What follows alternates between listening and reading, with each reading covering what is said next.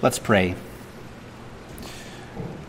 O Lord God, who has left to us your holy word to be a lantern unto our feet and a light unto our steps, give unto us your Holy Spirit, that out of that word we may learn what is your righteous will, and frame our lives in all holy obedience to the same, to your honor and glory, in the increase of our faith, through Jesus Christ our Lord. And all God's people say, Amen. Let's turn together in our Bibles to Galatians chapter 4 this afternoon for a few minutes. There's also a little sermon notes page that you have there in the bulletin. So turning to Galatians chapter 4, we're going to read there just two verses, or one verse and then part of the second verse, verses 8 and 9, part of verse number 9, because we want to think this afternoon about the knowability of God. Can we know God? And Paul said this to the church in Galatia, he also by the Holy Spirit says to us, "Formerly, when you did not know God, you were enslaved to those that by nature are not God's." Verse 9, "But now that you have come to know God, or rather, to be known by God, how can you turn back to the weak and worthless elementary principles of the world, whose slaves you want to be once more?" May the Lord write his words this afternoon upon our hearts. Well, A.W. Tozer, one of great evangelical preachers and thinkers of the 20th century, said in one of his writings, to regain her lost power, the church must see heaven opened and have a transforming vision of God. We want to study God. We want to know who he is, what he's done. We call that theology, theology proper, the words about God himself, right, as God. So we want to study God, know theology. But when we talk about studying God or knowing God or theology, it's not the kind of knowledge, the kind of study, the kind of subject like a dead squid in lab bio, or any kind of experiment that you might do. Something that's lifeless, a thing that's just lying there on a table for you to examine and sort of pull apart, cut apart, look at under a microscope even, and think about. So studying God is not like that. It's not just a lifeless, dead thing. Instead, we want to know God. To study God, to know theology, is to know God. That's the end result. It should be the end result of knowing theology or studying him. It's to know him. To be struck by a vision of who he is. We saw already in these sermons that he's the God who says from the beginning to the end of the Bible that wonderful phrase, "I will be your God, and you, in response, will be my people." I will be your God. And so we want to have a captivating vision of God, to be struck by who he is as a God of greatness, but also a God of graciousness, a God who is majestic, a God who also enters into our humanity in our Lord Jesus Christ, so that we can know him rightly and relate to him rightly. So to know theology is not an end in itself. It's always meant to lead us to the God of theology, to know him, to have a relationship with him rightly in our Lord Jesus Christ. So the big question that we want to think about this afternoon is God knowable? Can we know God? Can you know God? Can you? Can you know God? Wow, that's a big claim, isn't it? To know God. I mean, we prayed that we are miserable offenders, right? In our first service, miserable offenders means that we've offended against God's laws, and so we are in need of mercy. Misericordia is the Latin behind that, the miserableness. It's not miserable that, as we think of miserable, but it's that we are in need of mercy. But you can know God, right? We can know God. We are creatures, and we can know God, the Creator. We humble ourselves because of our weakness of knowledge, our sins, and our struggles in the Christian life. but yet we say we can know God. That's a stupendous thing to say. And here Paul says that in Galatians, doesn't he? He talks about in the first place that at one point you didn't know God. And then he says, but now you do know God. In fact, he says, you are known by God. So can we know God? Is God knowable? Yes. And Paul describes that for us here in this verse and a half. It's really an amazing little set of words. That you once didn't know God, but now you've come to know him. In fact, you are known by him. It's really an amazing little sentence or two. You didn't know God, he tells us there in verse 8 at the beginning. Formerly, when you did not know God, you were enslaved. You were enslaved to things that they're not God's, right? We just sang about that in Psalm 115. They don't. They look like they have eyes. These figments of our imagination that we, throughout human history, have turned into these idols. Right? They have eyes, they have hands, they have feet, they have noses, they have mouths, they have ears, and so forth. They look like us. But yet they can't talk, they can't see, they can't hear, they can't feel, they can't do anything. Those idols only exist because you have made them. And it's not just trinkets. It's not just statues. It's not just golden idols or silver idols or wooden idols or stone idols. The very idols of our imagination is the same way. They only exist because we feed them, because we create them. You did not know God, he says, does Paul, at one point. Now what's interesting is that you might know that Paul also says in Romans chapter 1, I won't turn there, but just to mention this, that in Romans chapter 1, Paul says something that sounds contradictory. Everyone knows God. Everyone knows God. In fact, everyone is trying to suppress, hold down the knowledge of God. Everyone knows God exists. They can look in the creation, they can look at the heavens, they can see his power and his creativity and his divine majesty, Paul says. But here in Galatians 4, the same writer, Paul, says, at one point, you didn't know God. So what gives? Is Paul contradicting himself? Is the Bible inaccurate? Is Paul mistaken? Is he speaking one way to one group of people because he wants to get some donations, and another way to another group of people to get some more donations? What is Paul doing there? What's he saying? Everyone knows God, but yet he says, you did not know God. Now, that brings us to this language of knowing or knowledge. There's more here than sort of meets the eye. There's more going on here than just, one verse says one thing and one verse says another thing, and the Bible can't be true. To say everyone knows God, as Romans 1 says, it speaks, we might say, of more of an intellectual kind of a thing. Even a conscious thing, or maybe even a subconscious thing. Because as image bearers of God, everyone has stamped in their minds, their conscience, their heart, their soul, the depths of who we are, there's something of the knowledge of God as image bearers of God. This is why societies create laws, because there's something there. There's something there. So to say everyone knows God, in Romans 1, Paul is speaking, we might say, in a little more of an intellectual kind of a way. But to say here in Galatians 4 that you did not know God, he's speaking of knowledge in a more relational kind of a way.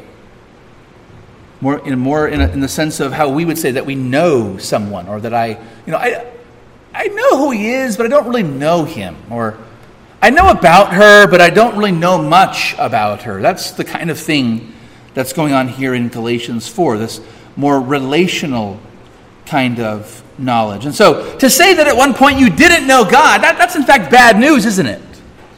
That's bad news. Because Paul's saying that you didn't know God, you didn't relate to God, you weren't on good terms with God, you weren't on speaking terms with God, you weren't on friendly terms with God as he gives himself and reveals himself to us in his Son. And that's bad news, because that means that we're in trouble.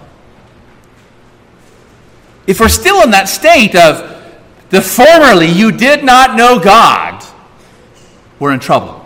You're in trouble. I'm in trouble if that's the case. Because we don't relate to God rightly. We know he exists. We know he's there. We try to hide it. We suppress it.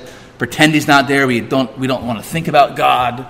We do things to sort of put him on the sidelines. Or we put him under the carpet. We put him in a shelf, and we close the cabinet door. Maybe we know he's there, but we don't know him, and we don't want to. That's the bad news. At that time, you did not know God. You did not relate to him. And so, is God knowable? Yeah, well, yes. In fact, we don't want to know him in our nature, in our human nature, in our sinful nature. We don't want to know him in that right way. We want to hide from him. But he says, now you've come to know God. Now you've come to know God. So again, the Bible is using knowledge or to know. It does so in two different ways, or in two sort of shades of meaning. As I just mentioned, there's sort of a mental, and there's a more relational kind of understanding, kind of a meaning there. To know God is in a more intellectual, a more mental kind of a way, in a cognitive kind of way, versus a more relational kind of a way. The Bible talks about this when it speaks of knowing, and it uses that language of knowing or to know. In the most sort of intimate of senses is that, Adam knew his wife Eve, and she conceived and bore him a son, right? And we see that language throughout the Bible. To know, for a husband to know his wife, it's that close, personal, intimate love. To know. And so Paul can then say, playing off of that throughout the New Testament, for example, Ephesians chapter 5, that Christ loves the church like a husband is to love his wife. Christ knows the church like a husband is to know his wife. And so he says that he knows his sheep. He knows his own. In a way that he doesn't know the goats, the wolves, and so forth. Does Jesus know every single sheep? Yes. Does he know every single goat? Yes. Does he know every single wolf? Yes. But he knows his sheep differently. That's that relational kind of a knowledge. You have come to know God. Before you didn't relate to him. You didn't love him. Now you have, he says. Now you have. Or another way to describe this knowledge, even here in Galatians chapter 4, the verses that I read, the section just before that, in the context, he's trying to describe how it was that we related to the law and now we relate to the gospel. And he uses the illustration there of a child who is an heir to his father's property and all that he has, all the things that he owns. And he says that we were enslaved, even though we were children and heirs, we were enslaved by our sins to the world. But when the fullness of time came, God sent forth his Son, verse 4, born of woman, born under the law, to redeem those who are under the law. Why? So that we might receive adoption as sons. And because you're sons, God has sent the Spirit of his Son into your hearts, crying, Abba, Father, that we know God now as a Father. So, verse 7, you're no longer a slave, but a son. And if a son, then an heir through God. The love that a father has for his son and a son has in response to his father, this is good news. This is knowing God in a relatable way, in a friendly way. This is that knowledge that Moses had when he got to speak to God face to face in that little tabernacle, as like talking to a friend. To know God. So can we know God? Is God knowable? Absolutely, yes. But the question is, but how? How is it that we who did at one point didn't know God in a right relational way, how is it that we came to know him? Right? Paul just goes from the one to the other. Formerly, when you did not know God, you were enslaved to those who by nature are not God's. But now you have come to know him. Well, how? So God is knowable, but how? That's the big question. What makes the difference between not knowing him in a right, relatable way, and knowing him in a right relationship. What's the difference there? How is it that you went from not knowing him to knowing him?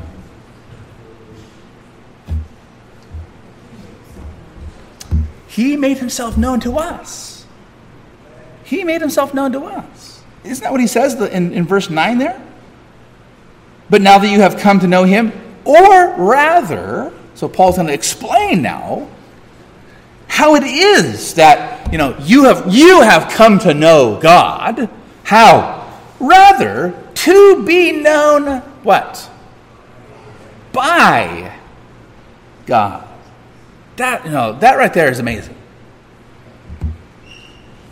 To be known by God. So we talk about, knowing God. J.I. Packer's great book, Knowing God, right? That we didn't know him, now we do know him. And the difference between those two things is in that little phrase, known by God. To be known by God. So how was it? It's a matter of grace, notice. How was it that we came to know him rightly, to relate to him as a child, as a son, as a daughter, to him as a father? Whereas beforehand we didn't know him, meaning we didn't want to know him. We hated him. It's a matter of grace. It's a matter of grace, isn't it? It's that God has come to know us. And because God has come to know us, we then get to know him. And even that, even thinking that you are now known by God, even that is sort of human language trying to capture something of what it means that God has come to know us, to love us.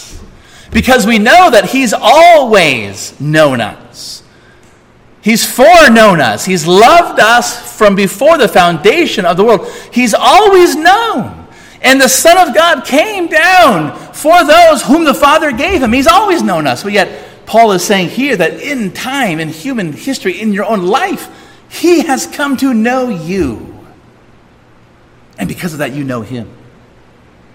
And so God has chosen. This is the difference between these two things, not knowing and knowing, is that God, in his grace, he has chosen to gift you with every single spiritual blessing in the heavenly places in his Son. We just read that wonderful verse from Ephesians 1 as a family this past weekend, that we have in Christ every single spiritual blessing in the heavenlies.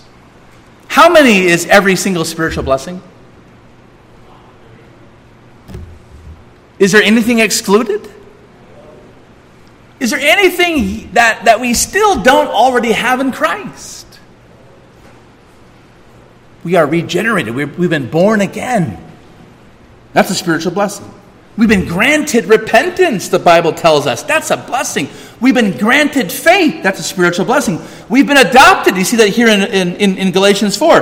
That's a blessing. We've been justified. We've been declared right with God. That's a spiritual blessing. We are now being sanctified. That's a spiritual blessing. We are, even Paul says in Romans 8, we've already been glorified. Although we haven't experienced it yet, it's already ours. Every spiritual blessing.